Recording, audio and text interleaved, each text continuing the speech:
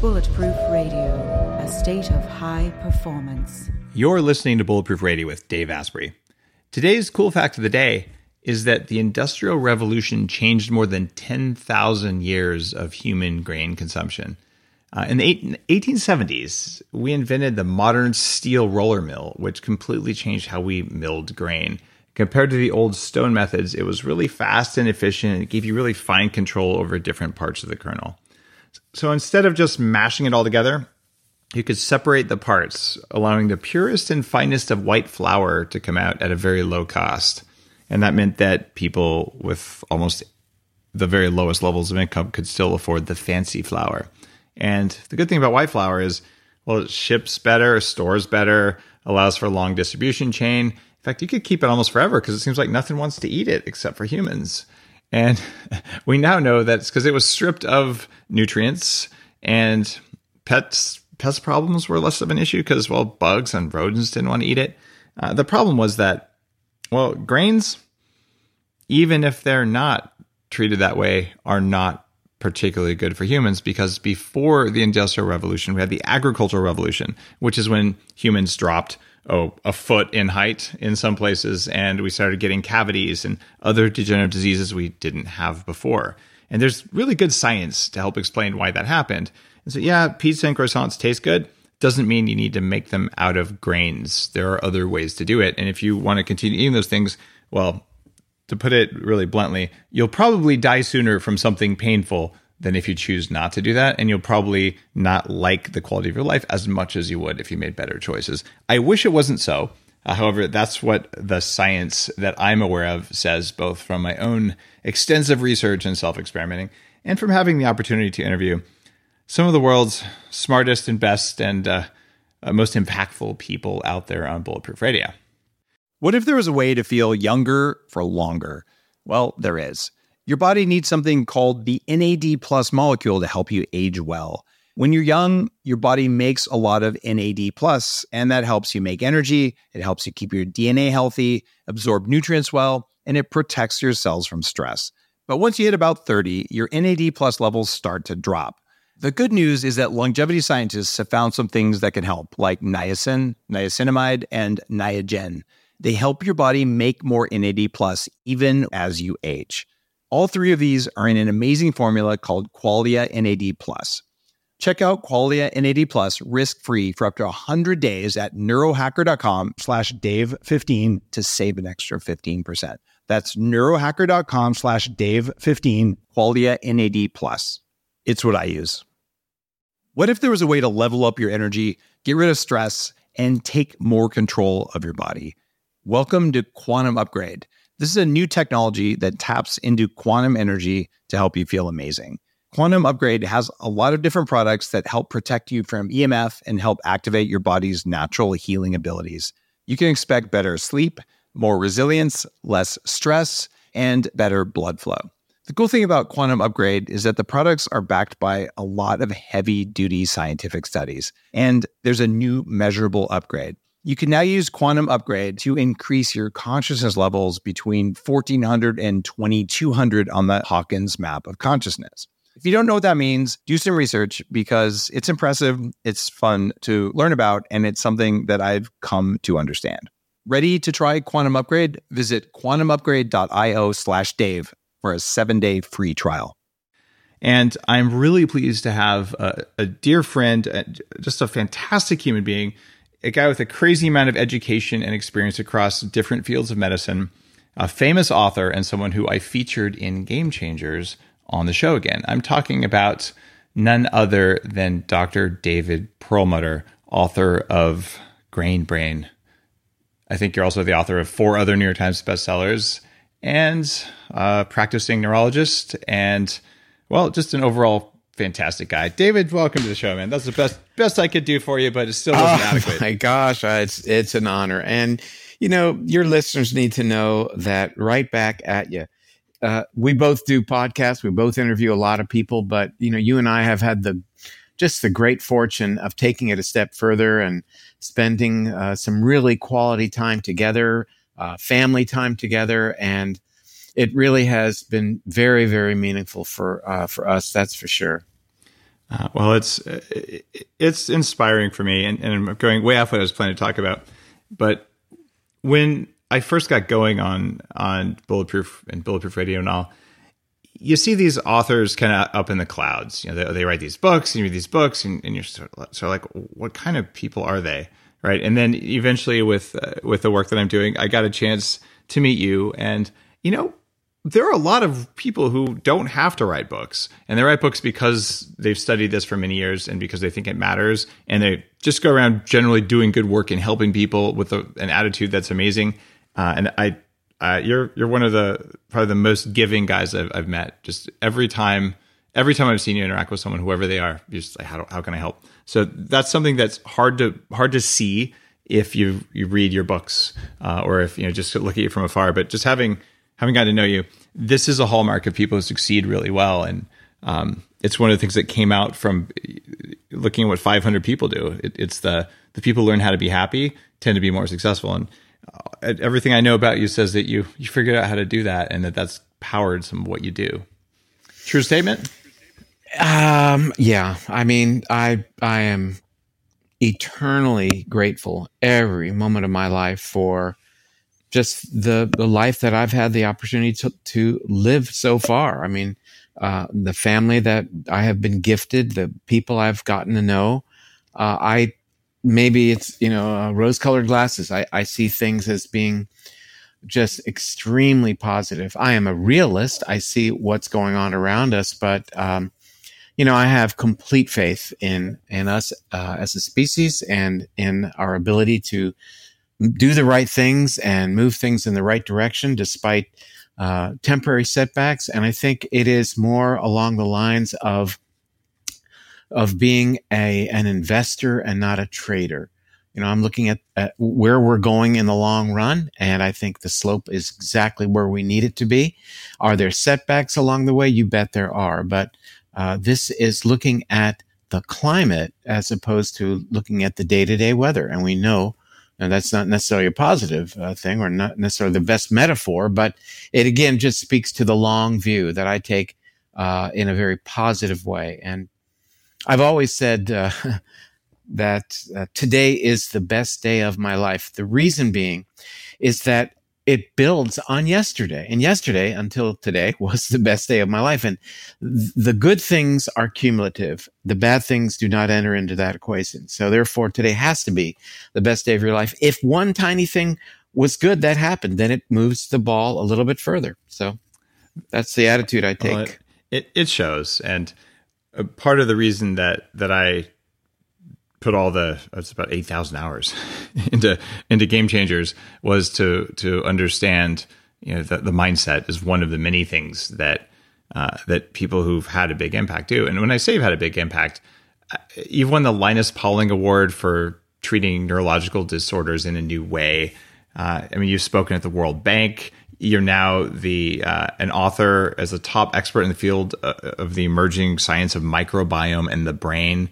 And just kind of this amazing list of accomplishments throughout your career in diverse fields, which are profound. And one of them is your book, Grain Brain, really helped people see that it's not just a bunch of cavemen or hippies saying don't eat grain. And I have no problem with cavemen or hippies or caveman hippies for that matter. But if you want to get people who aren't doing lots of research to make a change, well, here I'm a highly credentialed neurologist, and here's the hard science, and it's accessible. So Grain Brain really helped to change the conversation to make it normal to go to a restaurant and say, don't put gluten in that, and they actually know what gluten is.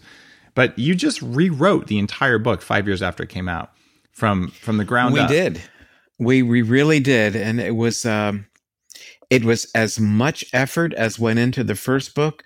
But I will tell you, with this time around, there was so much enthusiasm in the project. I think that was engendered because of the degree and level of science that has come in the past 5 years that has been so supportive and validating of our original a very much disruptive contention. So, we were talking about gluten and sugar and carbohydrates as being toxins with reference to the brain at a time.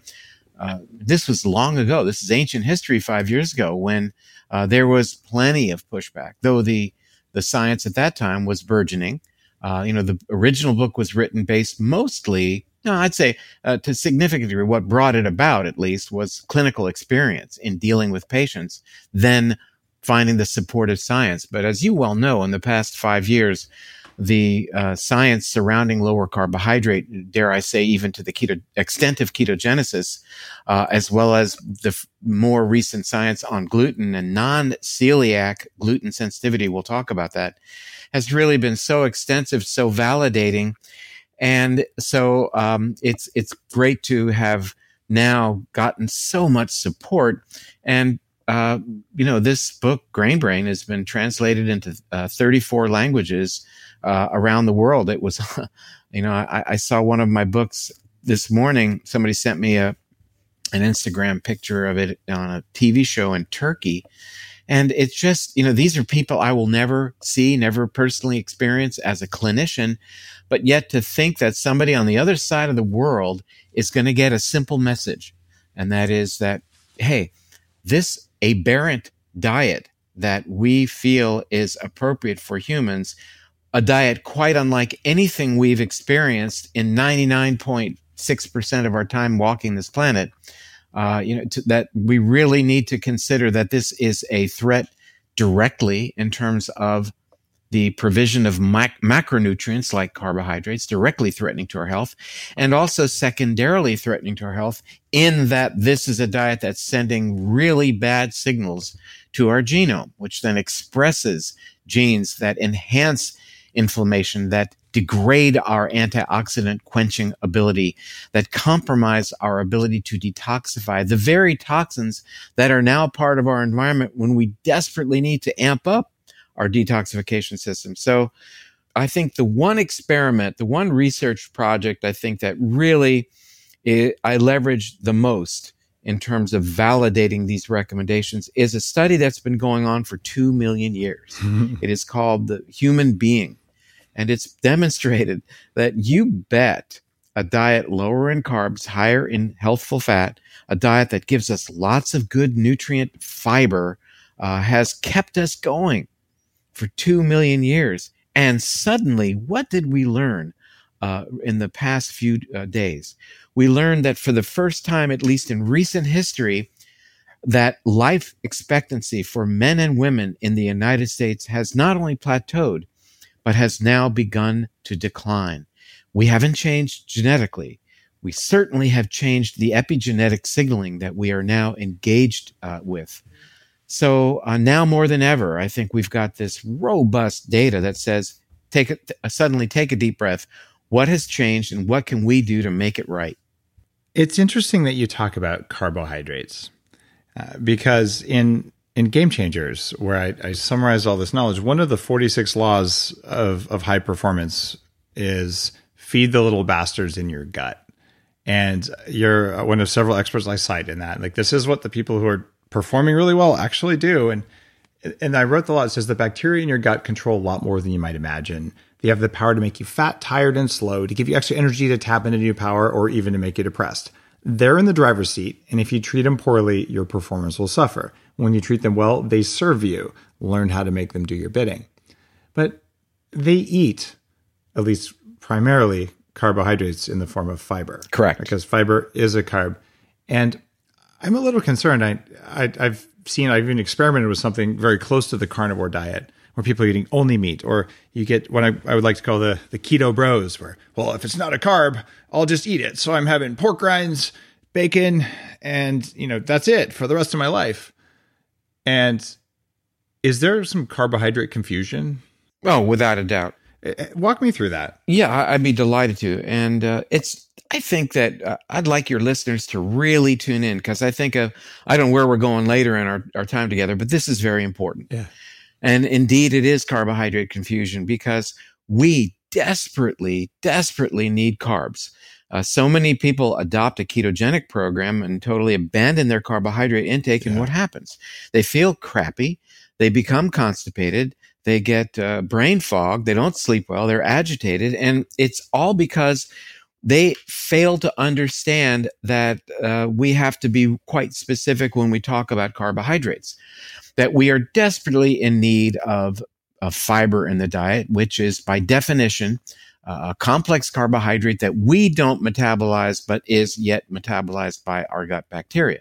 When we throw that baby out with the bathwater, we set the stage for not nurturing what you mentioned, these 100 billion organisms that live within us that really depend on your food choices, 100 trillion, depend on your food choices to nurture them, to allow you to not just be healthy, but be healthier, to be able to combat risk of illness moving forward. In other words, preventive programs. So if you want to make it more simple, then perhaps if you talk about the notion of net carbohydrates, which is fiber minus these simple carbohydrates and minus sugar alcohols, for example. So we want to understand that we do need fiber. We've eaten fiber, and in fact, looking back at our ancestors, they ate a heck of a lot of fiber, as much as 100 to 120 grams of fiber a day, and had many bowel movements a day and nurtured their gut bacteria. So it's a huge mistake. And if that helps to unwind or unpack this notion of carbohydrate confusion, I'm really happy, because again, we want people to eat a lot of good fat, a lot of good fiber, not a lot of protein. In fact, this recommendation that we're making is absolutely not an Atkins redux. We don't want you sucking down pork rinds and meat all day long. I mean, the China study, Dr. Campbell, drew a correlation between red meat consumption and risk for colorectal cancer. And as a matter of fact, does Dr. Perlmutter agree with that? You bet I do. Why? Because first of all, there are some downsides of taking in too much protein with reference to certain biochemical pathways, activation of mTOR, for example, ultimately leading. You're talking about too much cysteine, too much methionine, the amino acids that come from eating too much protein. Exactly they right. Cause aging, basically, right? Correct, and turn on cell signaling pathways that are disruptive. But beyond that, the data that is utilized for these studies involves dietary analysis with a question on the dietary questionnaire asking simply, how often do you eat red meat? How much red meat do you eat? So that they're ultimately able to categorize people into eating high amounts of red meat versus low. Now, red meat, by and large, is one of the most dangerous foods on the planet. And by that, I mean the factory farmed red meat that typifies the type of red meat that people generally consume. If you're consuming a food that comes from an animal that's been antibiotic exposed, that's been fed glyphosate-rich grains, and has been stressed throughout its existence, there's no alchemy that occurs here. You're going to create a food product that is absolutely threatening to your health. On the other hand, if you choose to be omnivorous and choose to eat some red meat on occasion, then it must be grass-fed beef or other type of meat, really emulating how these animals did live prior to this industrialization of our food supply. So by and large, though, I would indicate that the more plant-based is your diet, the better off you will be. If you choose to have a garnish of red meat, then it should fulfill the criteria I just proposed. Wild fish as well, some free-range chicken. Eggs, I think, are a really handy food and a really... Those don't sound plant-based, though. No, they're not. I'm just saying. It scares me when people say the more plant-based you are, because that drives you to become a vegan. And I can tell you, I know very few long-term vegans who are even average health. I mean, it's exceptionally rare. I mean, so was that a plug for veganism? No, not at all. I said if Yeah. you, I said by and large the diet should be plant based, and again, mostly plants, but it doesn't mean all plant based. It's that nuance where I think people get stuck. Absolutely. And by the way, I'm in alignment with you here. If I think red meat it can be great for you. You eat a couple ounces of it. You never eat industrial meat. It never has antibiotics in it. And if you do that and you take care of your gut bacteria, you don't have the gut bacteria that make TMAO, right? Which is a compound that causes all of the risk factors, at least most of them, I would say, from these studies of red meat. And I've had my gut bacteria tested. Guess what? I don't have anything that makes TMAO because I don't eat antibiotic tainted meat. So there's nuances. There's also what kind of cut. Are you doing collagen from red meat, which has a different effect because it doesn't have all these amino acids? So it's such a complex thing, but I just want to make sure that unless you were meaning to do it, that people didn't say, oh, if mostly plant-based is good, therefore only plant-based is better. That hasn't been my experience. I am so glad that you're holding my feet to the fire on this, because we don't want people to get the wrong idea. And I would agree with you that by and large, without certain important caveats, that people, vegans can get into trouble with low levels of certain things, vitamin D, vitamin B12, even not getting adequate levels of dietary fat. Yeah. Who knew? I mean, who knew this was going to be an area of actual importance? And that said, overdoing the meat side of this equation at multiple levels, not just the antibiotics, but as you well mentioned, the conversion of TMA into TMAO when a diet is rich in choline and carnitine.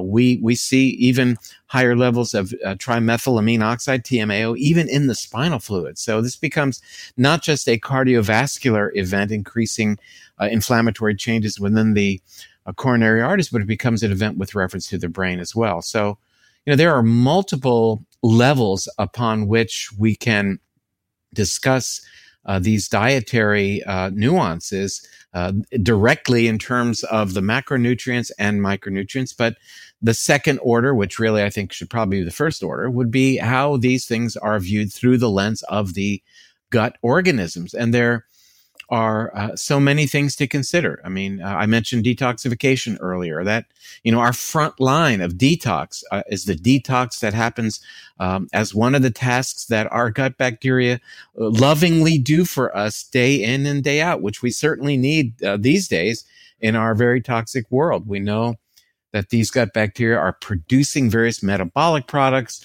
the short chain fatty acids that have effects throughout the body, and even vitamins, some of the B vitamins. We're learning, from my perspective as a brain specialist, that the gut bacteria actually are playing a role in the production of this really important chemical called brain-derived neurotrophic factor. We'll probably touch on that later, but important for making connections in your brain. We call that neuroplasticity, for growing new brain cells, which I still am not over. I mean, it takes my breath away from the old school where I came, that we didn't believe that could happen. So, there are many things, not the least of which, and perhaps certainly towards the top of the list, would be the very important role that our gut bacteria are playing in affecting the set point of inflammation in the human body. They do so in that they are in charge of maintaining the gut lining, where we want to have a gut lining that is patent or intact or has integrity. When dietary issues, food issues, toxic issues, etc., threaten the integrity of our gut lining, we enhance, through some mechanisms that we may or may not have time to talk about, we enhance inflammation in the body. Why is that a big deal? It's a big deal because we correlate higher levels of things that we measure that relate to inflammation with just about every chronic bad thing that you don't want to have, whether it's coronary artery disease or it's Alzheimer's or Parkinson's. Yes, the truth of the matter is there are higher markers of inflammatory mediators in the bodies of autistic individuals. Certainly, diabetes is inflammatory, and even cancer. So our main mission here is to keep inflammation at bay. And that is what happens when we are good to our gut bacteria. And I think it's really interesting to consider a study that was published in the highly respected journal Neurology back in 2017. That is the journal that's put out by the board that says you're a board certified neurologist. It's really the go-to neurology journal. And it was an interesting study that looked at 1,600 individuals and evaluated these people many years ago in their 30s and in their 40s and did some blood work on them, measuring markers of inflammation. And these were inflammatory markers back then, which we don't really use these days, but fibrinogen count, von Willebrand's factor, if anybody's interested, total white blood cell count. We use different ones today, C-reactive protein, TNF alpha. But anyway. By the way, those are in the Bulletproof diet. Those are in Headstrong. Those are the core lab tests for inflammation, because it doesn't matter where you're getting the inflammation. If you got it, you got to fix it. And then you start solving it. You bet. So anyway, thanks for repeating those. Sure. I'd love to do those in every show. But here is what this amazing study revealed. So they look at this group of 1,600 people in their 30s and their 40s, and they follow them for 24 years, this ongoing study. You know, the researchers dedicated and probably passed the torch a couple times. 24 years later, there is a perfect correlation between the level 24 years ago of these inflammatory markers and decline in brain volume and even episodic memory today. In other words, they look at a group of people 24 years ago, those who had the highest level of these inflammatory markers in their 30s and their 40s today have the worst memory and shrunken brains. The point is, A, it really correlates the importance of inflammation as a mechanism, but B, it also reinforces the notion that we've got to pay attention to these recommendations and ideas long before we are threatened or seemingly threatened by them. You know, as a neurologist, I deal with people who begin to have memory issues and they're 60, they're 70 and in their 80s. And by then, this is a process that's been going on for 3 or 4 decades. So the message here, the take-home message, and in fact, I did talk about this at the World Bank, is that we've got to target younger and younger audiences in terms of the long-term message to keep your brain healthy. Alzheimer's is a dialogue that happens between doctors and individuals once it started raining. And John Kennedy, why I use the metaphor, is he told us in his inaugural address that the time to fix the roof is when the sun is shining. So now that makes sense. So I'm not going to say it's in your 30s and 40s you need to start paying attention to this. I'm going to say it's in your adolescence when we're now seeing massive increases in type 2 diabetes and obesity and overweight. I'm going to say it's in childhood. I'm even going to go even a step further, saying that it is during pregnancy that choices a mother makes will have outcome markers in terms of that adult. How do I come to say that? I will say that based upon our understanding, for example, that women taking certain medications like proton pump inhibitors and antibiotics have a significantly increased risk of having a child who will then go on to develop issues related to immune function like type 1 diabetes and even obesity. Therefore, what mother does during pregnancy has a role to play in the risk of her son or daughter ultimately developing Alzheimer's disease. And it's real. We're now learning. I just love it that you said that. My very first book was What Do You Do Before and During Pregnancy to Have the Healthiest, Smartest Child Possible? Because that's exactly it. What even your grandmother ate has a huge impact. So this is multi-generational. But I wanted to ask you a question there. If you're listening to this and you're saying, well, I'm 20 and I'm inflamed right now, and 24 years later, I'm going to have a high risk of all this stuff. It appears we can either fully or almost fully mitigate the problems of having inflammation when you're young, as long as you undo the inflammation. Because that's been my own experience. My hippocampal volume is in the 86th, 87th percentile for people my age. So my brain didn't shrink, even though I was 300 pounds and screwed up and ate all the wrong stuff and had inflammation everywhere you can probably have inflammation. And I keep it under control really dramatically, and my brain works better now than it did in my 20s. But do you think I'm still going to pay the cost of, we'll say, those years of hard living for the first quarter century of my life? Well, I think that there is a debt, and I think that you've probably paid the debt back and then some. So I think you've put money back in the bank based upon the things that I know you're doing now. So I think you've undone the damage and you're ahead of the game. You've demonstrated that through your voxel imagery of your hippocampus, as you just mentioned. But those people who do not do the work have great risk. And I'll give you another. There you go. So I hope you feel better.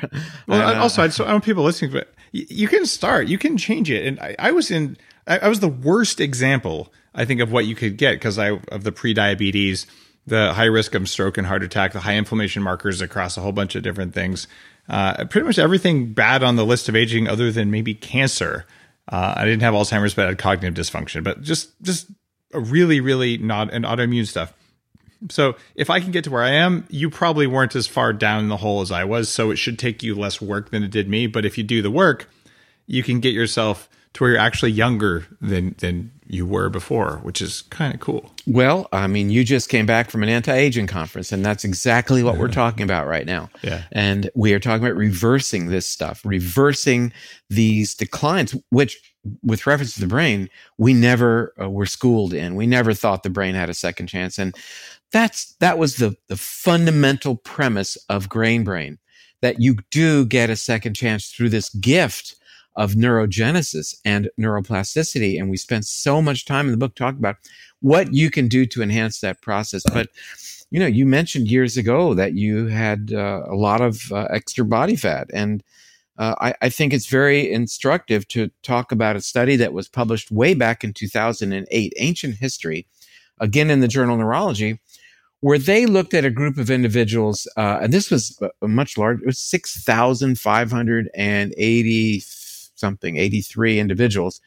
And similarly, they looked at these people at the beginning of the study and then said, check you later. Well, we're going to see you in many years.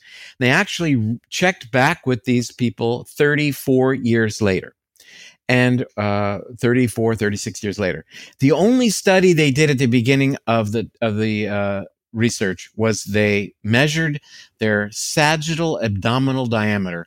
Basically, how big is your belly, right? They took a group of individuals, close to 7,000 people. How big is your belly? Check you later. They checked back with these people 36 years later, and they found a perfect correlation between the size of your belly 3+ decades ago and risk for dementia. In comparing those who had the largest sagittal abdominal diameter, biggest belly, versus those who had the smallest diameter, the risk for dementia was increased threefold. A threefold increased risk of dementia simply related to making the choice to having a bigger belly. It is not a cosmetic issue anymore that you got a big belly. And yet we tend in media to be normalizing this notion that being fat is okay. You know what? If you don't care what you look like, that's not what we're talking about. I'm going to ask you, do you care if you're at risk for dementia in 30 years? And maybe people don't care about that because they're placing their hope on the idea that there's a wonderful treatment for Alzheimer's. And I would tell you that there is no such treatment. There is zero treatment for Alzheimer's. There is no drug, Dave Asprey, as you and I have this conversation right now, that has any meaningful effect on that disease. And I want to take this a little bit further. Last month, the Journal of the American Medical Association published a meta-analysis, meaning a review of other studies, by a researcher by the name of Richard Kennedy. And his research looked at probably the best 10 studies that looked at the two major classes of so-called Alzheimer's drugs, the cholinesterase inhibitors, drugs like Aricept, and another drug called memantine, marketed as the drug Namenda. And what he found was not only do these drugs not work, but as published in the Journal of the American Medical Association, those people taking these Alzheimer's drugs actually declined much more quickly in terms of their cognitive function. I want to tell you right now, I can barely talk about that with you, because think about the literally millions. There are 5.4 million Alzheimer's patients in America. The millions of these individuals who are taking these drugs and whose families put their faith in these drugs because their doctor wrote the prescription, and these drugs are actually making them worse. It'd be like giving somebody a blood pressure pill that raises their blood pressure, or a treatment of diabetes where your blood sugar goes up. And or a diet soda that makes you obese. Well, that seems like a business model that works. Yeah, but why it's evil. Was this not on the front page of the New York Times? Or why didn't NBC News, CBS, ABC cover this, CNN? This was published and put out by the American Medical Association, that the very drugs that are being given to these people, when I say given, they're being sold to these people.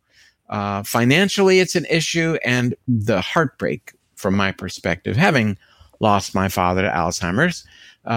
So I know what it's like. But the notion that these people put their faith in their doctors and in the pharmaceutical industry, and the very drug that they're taking is causing mom, dad, husband, or wife to actually decline more quickly. We have to, that's important news. So go to drperlmutter.com, read the blog I wrote about it.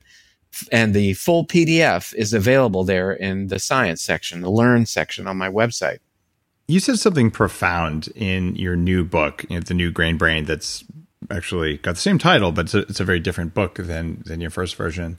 And you said 90% of literature peer-reviewed journals ever published about the human microbiome have been in the last 5 years. And that's since you published your last book. Yeah. So in addition to talking about Alzheimer's and inflammation, this is incredible. And I mean, my really big diet book was 2014. So that's 4 years ago. So that's 80% of this 5-year period. And so all of this new gut bacteria comes out. I read a lot of literature, probably not as much as you, because you just read a book about it. But what really stood out as what's different now than when you first wrote the first edition of Grain Brain? Well, it's a very good question. I think that so many people have been so hard at it in terms of the research. We have some wonderful leaders in the field. Dr. Rob Knight at UCSD, for example, just putting out so much research that ties in the actions of these gut bacteria with some really fundamental processes that underlie whether we live or die. Whether we get cancer or not, whether we develop inflammation or autoimmune conditions or not. So I think in so many areas of medicine where we've been stymied with lack of opportunities to really be impactful, we're now learning that we have a brand new playing field that can be leveraged to give us wonderful, new, empowering opportunities. And it is just beyond exciting to watch the literature every day. There's a wonderful online journal called Cell Host and Microbe, actually, that is available in print copy if you choose, that, on a weekly basis is just giving you these wonderful new studies that are just incredible aha moments for those of us in the field. And for me, I like to portray it as that these new studies are connecting dots for me. I mean, we got a lot of dots that have been connected, but there's a couple of funny pieces to the jigsaw puzzle that we haven't really found yet. But when you find that piece and you drop it in and it fits, oh my gosh, it really adds to continuity. You can start to see the whole picture. Let me give you an example. There's a researcher at the University of Louisville. His name is Yun Teng. And Yun Teng, again, in this journal, Cell Host and Microbe, recently published an article. It came out actually when I was in Switzerland lecturing on this exact topic a couple of months ago. And he noted or discovered that plant cells that contain their own genetic material, RNA, when we eat plants, that encapsulations of their RNA called microsomes or exosomes, once they leave the cell and are through digestion, that these exosomes of this genetic material travel in the gut, bind to the cell membranes of our gut bacteria, insert themselves into the gut bacteria, and make their way to the genetic material of our gut bacteria and then influence the genetic expression of the gut bacteria's genome, causing at least three things to happen. Number one, changes in the reproductive activity of that particular species of bacteria, number one. Number two, changing the metabolic products that gut bacteria might make. And number three, actually changing the location of these gut bacteria, which is important when, as mentioned earlier, we need some of our good gut bacteria to cluster around, especially the Clostridial species, to make their way towards the gut lining where they can be at work helping us maintain the integrity of that gut lining. But how incredible that we now understand that plants, yeah, we get prebiotic fiber and that's good for our gut bacteria, but no, we are influencing the genetic expression of the gut bacteria. And make no mistake about it, that connects to another dot that's really important. And that is the dot that we've already understood, whereby the genetic expression of our gut bacteria influences our DNA, our genome. So this now connects the plants that we eat to the expression of our DNA. Wow, those are two very important dots that are now connected. And I think that, as I say, what a very important piece of the jigsaw puzzle has now been put in place. Beyond that, stay with me and think about the notion then, if the RNA, the genetics of the plants that we eat, is so important, influential through the mechanism I just described, what then should our level of concern be as it relates to the notion of genetically modifying the plants that we eat? So, people have said, well, there's no real evidence that genetically modified food is creating a health issue for us, and plus, it's going to allow us to feed the planet, whereas otherwise the planet would starve. We can challenge that one on multiple fronts, that notion. But that said, now that we understand that the genetic material of the plant does, in fact, influence the genetic expression of our gut bacteria that plays a role in our DNA expression, then you bet it's time to take pause as it relates to modifying the genome of plants that we eat and look at it through a new lens. And in terms of the doctrine of primum non nocere, above all, do no harm. Very beautifully put. And there's something else that you came out with in your new version of Grain Brain, a study that I talked about a lot on social media and I believe blogged about last year. And they looked at just about all of the fatty plaque in people who have heart disease. And they found that it doesn't come from egg yolks. It doesn't come from butter. It doesn't come from beef fat. It doesn't even come from bacon. It comes from microbes in your gut. And I actually mentioned this in a friendly discussion with a proponent of the vegan diet. He's saying, meat causes heart disease, and the evidence is in gut bacteria are what's causing heart disease. Because if you eat meat and you have the wrong gut bacteria, they make that TMAO stuff we talked about earlier. And even if you don't have that TMAO stuff, even if you eat vegetables, if you have plaque in your arteries, it was made by your gut bacteria. Do you believe that's the case? I mean, I believe the study. It looked well done. There's no way to argue with the isotopes they're looking at in this stuff. But what's your take on that? How real is it? Well, it's not the end all cause, but I think that again, it really speaks to this notion that the health, vitality of our and diversity, perhaps the most operative word here, of our gut bacteria is massively important in determining our health destiny. And beyond that, we understand that it isn't the quantity of certain fats or fat carriers, the lipoproteins, that is really the issue. Madison Avenue, somebody came up with the notion of calling LDL bad cholesterol, and they get a great prize for that because everybody's latched onto that. I want to get my bad cholesterol since it's bad. It should be as low as possible. And, well, there must be a good cholesterol. Oh, yes, there is. It's HDL. they're not cholesterol, they're proteins. B, they're both really, really good. Yes, LDL is what transports an important fat to your brain called cholesterol that we desperately need. It does a great job. When you compromise LDL, you're in big trouble. We know that LDL, in terms of its how it's modified, how it makes its way through the brain vasculature, for example, the blood vessels within the brain crossing what we call the blood-brain barrier. When LDL has been damaged, we see great relationships to mechanisms that underlie significant brain degeneration. So let's disperse by characterizing LDL as good and HDL as good, and that the issue, and let's relate this back to our gut bacteria for a moment, that becomes important is not the amount of LDL. It's good to have LDL to transport our fats, but it's the state in which we find our LDL. Has it been damaged or has it not been damaged? And what do I mean by that? LDL is damaged in a couple of ways. It can be oxidized, in other words, the action of free radicals. And that certainly is influenced dramatically by the foods we eat and how the foods influence the expression of our gut bacteria.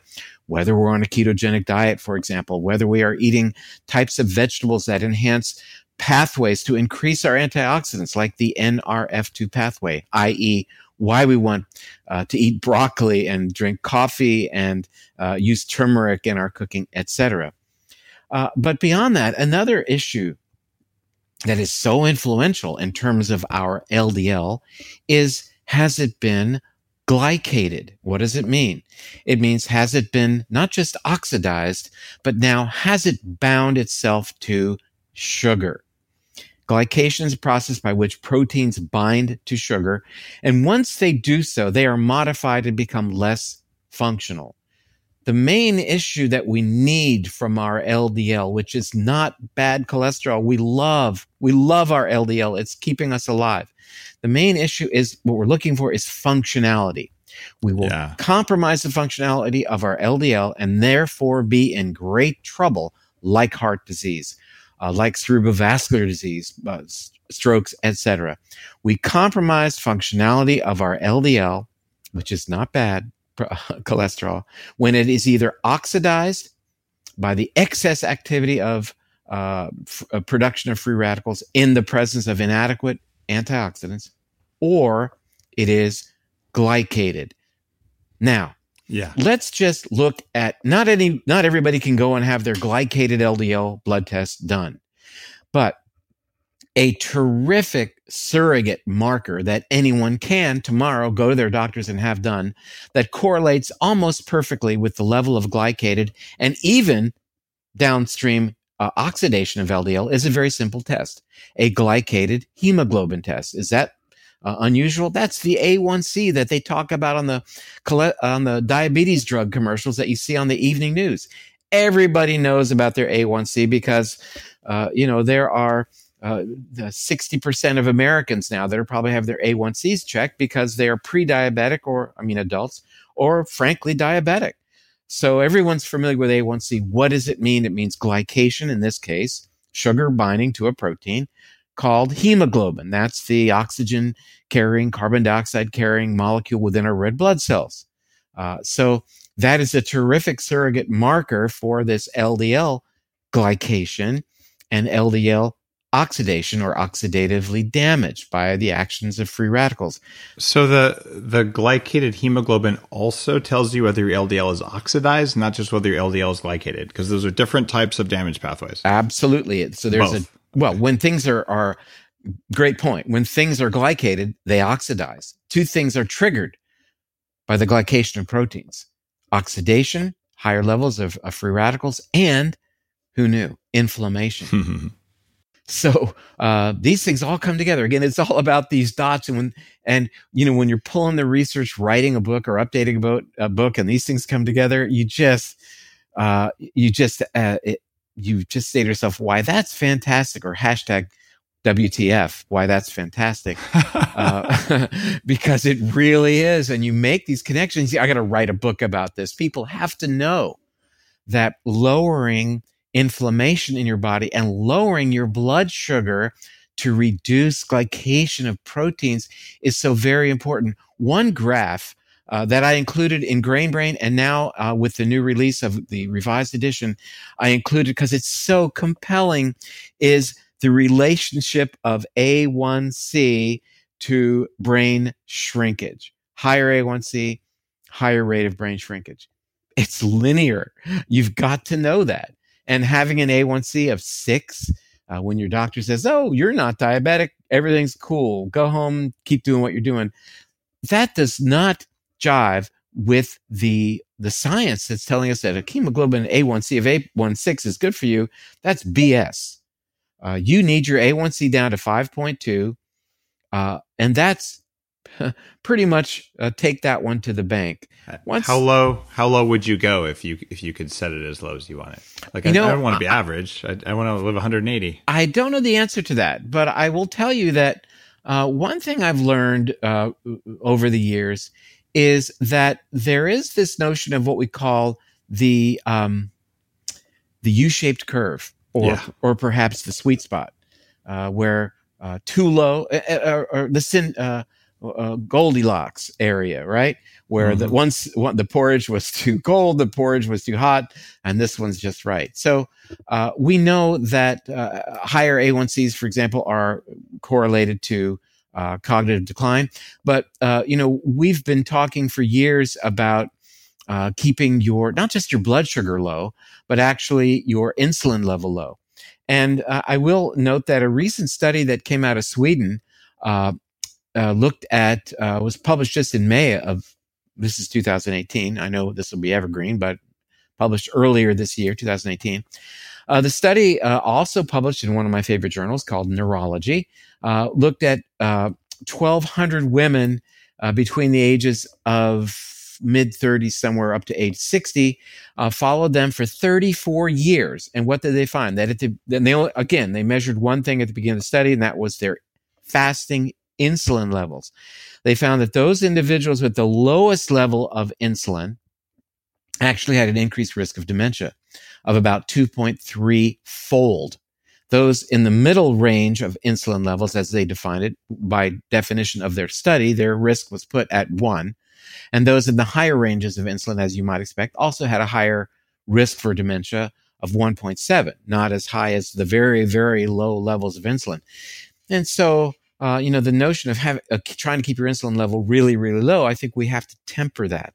The notion of over-exercising, I think, should be looked at in terms of the U-shaped curve, the sweet spot, the amount of sleep that we get, for example, the amount of nutrients that we take in, the amount of fat we consume, vitamins we can overdo or underdo. So I think that the notion of the more the merrier, and I, for one, have been guilty of that personally. If I was told that it'd be good to do something, I always did twice that or more than that. And I know you are the same way. I've been to where you're broadcasting or recording this studio, leave it at that. So you are like me. We both have been aggressive about things. And I think understanding that there is an ideal place. Yeah. So the question then becomes, how do we zone in on that? How do we fine tune that analog dial on the FM radio to get the very best signal? You turn the dial to the left, you get static. Turn it to the right, you get static. You really want to fine tune. That's what biohacking is all about. That's what understanding biometrics and crunching the data is all about. What's really frustrating is when you see, well, here's how you scored your testosterone compared to the average 46-year-old. That's one of the laws in Game Changers, is average is the enemy. I don't want to be the average 46-year-old because most of us are like developing dad bod the way I had in my 20s. And our muscle mass is going down, our testosterone is going down. And don't compare me to average. You tell me ideal, but medicine has failed us in telling us what's ideal. You're right. So I'm like, well, if this works, let me try doubling that and tripling that and then try going back and tuning that dial myself. But I feel like even some of these studies that you talk about in Grain Brain over the last 5 years, we're starting to understand enough that maybe we can get these numbers dialed in so I don't have to do the guesswork. So the biohackers listening, and certainly there's a lot of people listening who are not biohackers and don't go out and do all this stuff. They just want to feel good and perform well. And I think we're sort of failing them by not saying, here's the number. And you did it right here, Dr. Perlmutter. Like, okay, you want to have a number of 5.2. You don't want it to be 6, and you probably don't want it to be 4. But that's based on very recent knowledge versus most of the other lab metrics. When you get it back, what the lab tells you is garbage for the reference range, because you don't want to be normal. Normal people die. Yeah, well, that's in the normal range. Yeah. And what is normal these days? Normal is, by definition, average. That's how they develop these lab values. You take a large number of people, and then they use one standard deviation on either side of the peak, and they say that's in the normal range. And I think that's a huge disservice to people who want to be optimized. So yeah, we can talk about a vitamin D level being in the normal range, 30 to 100, and that means that I'm okay at 31. Well, that you are not okay. You're not okay, quite literally, in my book. You're not okay in my book, because I want as many people that I can touch over time to be their best, to be not only their best today in terms of their functionality, but to be their best tomorrow in terms of being resistant to the degenerative processes that are so pervasive now in global society. So you have your opportunity to be your best when you begin to understand that you have to be that N of 1 that challenges the notion of normal range, of the medical model where as only as much as 3% of people ever, data from 3% of people are extrapolated to the remaining 97%, or actually the 100%, because they're then included in that, in terms of the recommendations that are made by mainstream medicine. That is, as my dad used to say, bass-ackwards. And it raises this discussion of personalized medicine, where we want to know about Dave Asprey specifically. Not your wife, not your neighbor. We want to know about you. What's your pedigree? What does your microbiome look like? What do your current biometrics look like? And from that, we'll develop a program that is best for you. Now, having said that, and I gave this talk at Jeff Bland's Personal Lifestyle Medicine Institute conference, I guess it was 2 months ago, that that's the future. That's the best we can do. And we should extrapolate from that information back to the notion of making the broad stroke recommendations. There's great value in the broad stroke recommendations in terms of those, the broader reach of the population that's not going to necessarily be able to participate in a very in-depth personalized medicine approach. And those broad stroke recommendations are that you've got to cut down on your simple carbohydrates. You've got to understand what is the notion of net carbohydrates. And by all means, as we talked about at the beginning of this discussion, not eliminate the fiber, by definition, a complex carbohydrate from your diet. That dietary fat, if you're careful about what that fat is in terms of its type, is fundamental to your health. Understand the discussion, Dave, that you and I had earlier with reference to meat and its quality. And beyond that, look at the things like sleep and the restorative nature of sleep and exercise, for example, as broad stroke recommendations that we really need to engage. The main premise of Grain Brain, and now with the revision, has always been to appeal to the larger audience. Yes, we made a few specific recommendations in terms of fasting insulin, a vitamin D level, a hemoglobin A1C, fasting blood sugar, amount of exercise to get, looking at your sleep, getting a sleep study, as it were, as one type of intervention of study to understand who you are and what your risks are. But by and large, it's the broad strokes that I believe everyone can do. And one of the recommendations I make in the book, and again with the revision that's coming out next week, and that is you do have to buy something. I am wanting you to buy something, and here's the pitch. Here's what you got to buy. Oh, and people are saying, "Oh, I knew that was coming."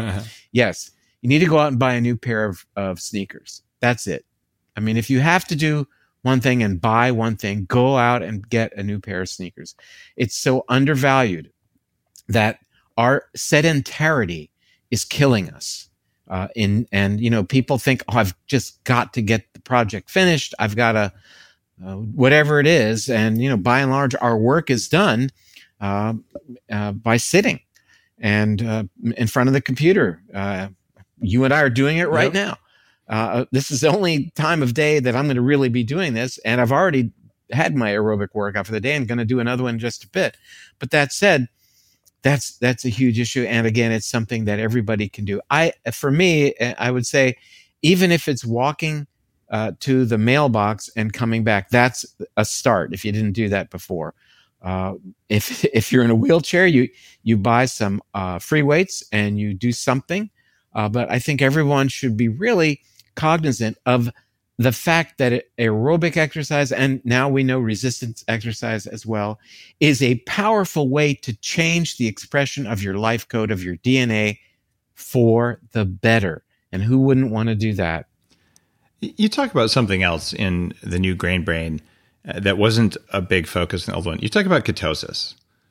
And we've also talked about these Goldilocks zones. And at the beginning of this, you said what I think is going to be the title of the show: why you desperately need carbohydrates.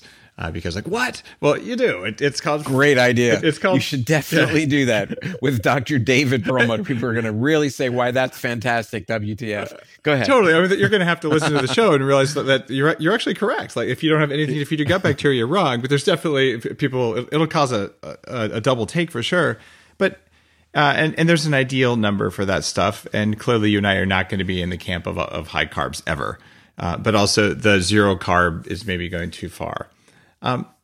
With ketosis, I see some of the sort of fans of, as long as it's not a carb, I'll eat it type of ketosis, saying, oh, my blood levels are 2, 3, 4, my ketones are higher than yours. I took these non-bioidentical exogenous ketones and, look what happened. And, I have a belief based on the studies I've seen and all about a good number of ketones for people. But I want to know what you think after writing the new Grain Brain, because you've put a lot more focus on keto, because you're a neurologist. Because now, 5 years after you wrote the first one, we know way more about ketones in the brain. There's something going on. What's the number that people? What's the max? What's the min? What's the average? Where should we be? Well, again, we want to try to find that Goldilocks zone, and I think it has to be contextual. I think we have to look at not just ketones, and we'll get there in just a moment, but in the context of also your fasting blood sugar. So, again, we want our fasting blood sugar, as I've said before, in the 70s, in the 80s. I'm lower than that, but I'm okay with it. Again, these are just, general recommendations. And I'd like to see people getting their, beta hydroxybutyrate as a specific ketone that is measured, which does require a finger prick.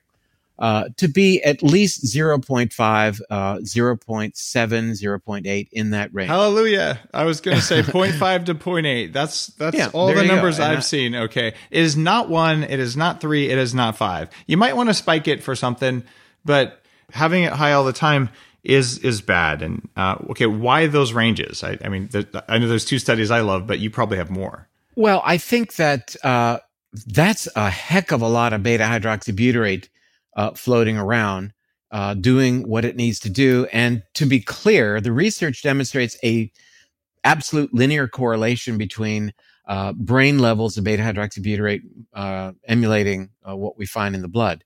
And research would demonstrate that these levels of beta hydroxybutyrate in the brain are actually very active. And, this is, some of the research that Dr. Bredesen has leveraged in terms of his recommendations, which fall into the same range as you and I just quoted, allowing people actually the ability to recover from Alzheimer's disease. So, I take a big push from that. I also think that it is achievable by the common man, that it is, it certainly may be enhanced by adding MCT oil or coconut oil to the regimen. But I think even with a fairly well-defined ketogenic diet, to get that level most of the time is a good thing. I also believe that the hormesis or the stress metabolically that is imparted by a little bit lower blood sugar from time to time, and therefore a slightly higher 1 to 1.5 range of beta hydroxybutyrate has got to have some downstream positive effects when you stress the body that way, mimicking fasting. That brings up another idea of fasting mimicking, but mimicking caloric scarcity. And I think the body goes into a really protective mode. There's no food. We've got to start changing what genes are expressing and what genes are not expressing, because we don't have access to a caloric resource here. At the same time, I would indicate that having a higher blood sugar from time to time, not higher than normal, but just letting it come up a little bit. And so cycling through this looks like, based upon really fairly recent research, to be more in line with mimicking our Paleolithic environment, and also allowing genes to be more adept at expressing themselves. But again, I think that you bring to mind these, as long as it's not a carb, I'm going to eat it. You can absolutely have a very detrimental effect on your ability to get into ketosis and lower your blood sugar if you're eating lots and lots of meat, for example, or just protein in general. And I think that's such an important concept through the notion that high levels of amino acids, the breakdown products of protein, can be reassembled through a process in the liver called gluconeogenesis. Making new sugar is enhanced in that scenario where you're eating. You go ahead and say, if it's meat, I'm going to eat it. And, basically, again, Atkins redux, apart from the this mTOR consideration, where you're activating a pathway that really is profoundly detrimental, leading to cellular death, pre-programmed death, and leading to mitochondrial failure. So, maybe what we're saying seems complicated, but again, I think that people should, based on current data, and let's be clear, you and I may get together 5 years from now and say we learn through current research that the world is flat, and we're going to say here we were wrong. World, it wasn't round; it's flat. I guess I could be open to that. It'd be a stretch. But what we understand now, and it's bolstered, as I mentioned, by 2 million years of being tested on the racetrack, that a diet that doesn't have simple carbohydrates, that has lots of carbs. Perlmutter's saying eat a lot of carbs, the title of this podcast. But these are carbs that are fiber, that are nurturing your gut bacteria. That isn't eating meat and eggs and cheese and milk products all day. No, that's not what we're saying. Mostly plant-based, but not entirely, if that is your choice. And plant-based does not mean eating basically flour all the time, grains, only beans, rice, starch, right? So we're almost like mostly plants, but not plant babies. I don't know exactly how to express that to people. You're talking about green vegetables when you say mostly plants, not so much potatoes that are also plants. That's right, and we say basically above ground vegetables, above ground, because these are vegetables that, by and large, aside from their seeds that we'll get to in a moment, by and large don't store carbohydrate in the form of starch. So having a couple of not potatoes, but a few pieces of potato or carrot, which does grow under the ground, turnips, whatever, they're not unreasonable. But we certainly want to avoid the seeds of grass because the products derived therefrom are generally going to spike your blood sugar. And if it's wheat, barley, or rye, and now even oats, of course, you're going to get exposed to gluten, and specifically part of it called gliadin. And we really spoke about in Grain Brain 5 years ago the work of a British researcher, Marius Hadjivassiliou, who I think was really the pioneer in terms of the notion that gluten can have extra-intestinal effects, meaning effects outside of the digestive system. What a notion. So he was even very clear that neurological conditions, issues, manifestations can occur in response to being sensitive to this protein called gluten.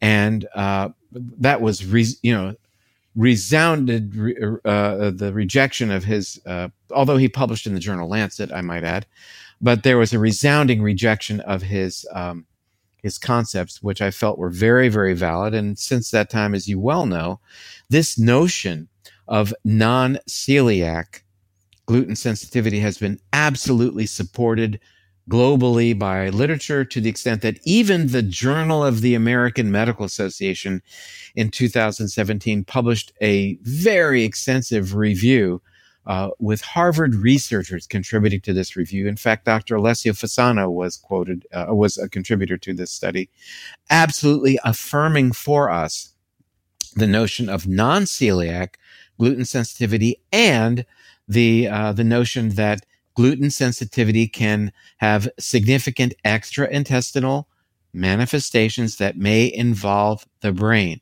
So when we talked 5 years ago about movement disorders, about ADHD, other issues with cognition, headache, for example, possibly being related to gluten sensitivity because science supported that. Yeah, there was pushback, but now, my goodness, now it's really becoming much more accepted, and I'm really grateful for the degree of validation.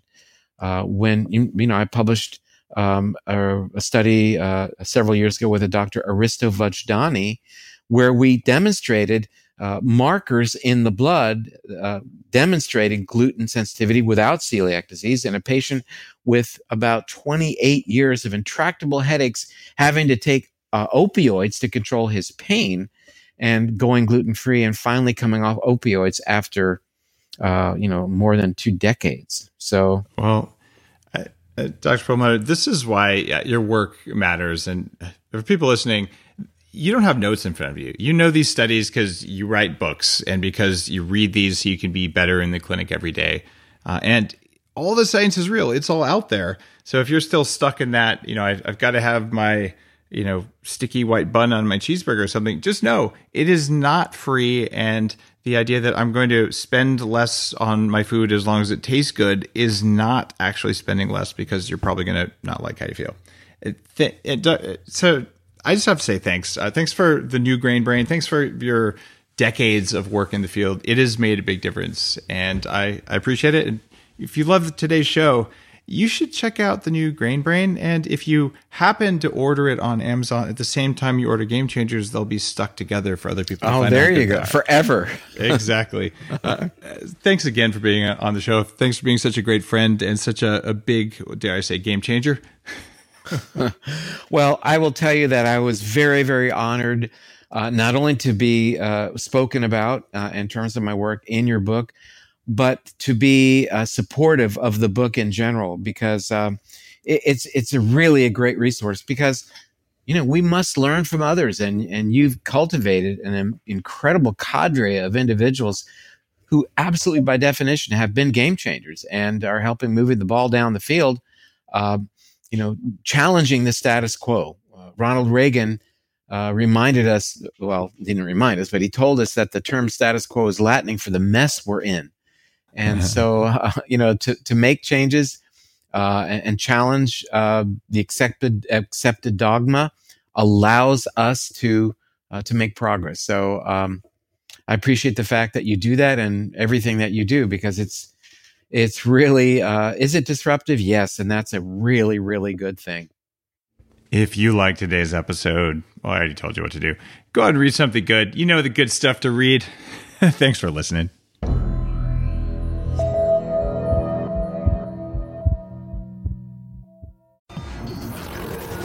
The Human Upgrade, formerly Bulletproof Radio, was created and is hosted by Dave Asprey.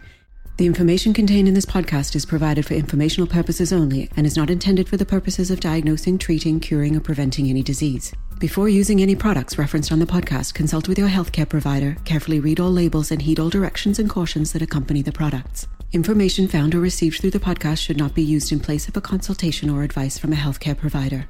If you suspect you have a medical problem or should you have any healthcare questions, please promptly call or see your healthcare provider. This podcast, including Dave Asprey and the producers, disclaim responsibility for any possible adverse effects from the use of information contained herein. Opinions of guests are their own, and this podcast does not endorse or accept responsibility for statements made by guests. This podcast does not make any representations or warranties about guest qualifications or credibility. This podcast may contain paid endorsements and advertisements for products or services. Individuals on this podcast may have a direct or indirect financial interest in products or services referred to herein. This podcast is owned by Bulletproof Media.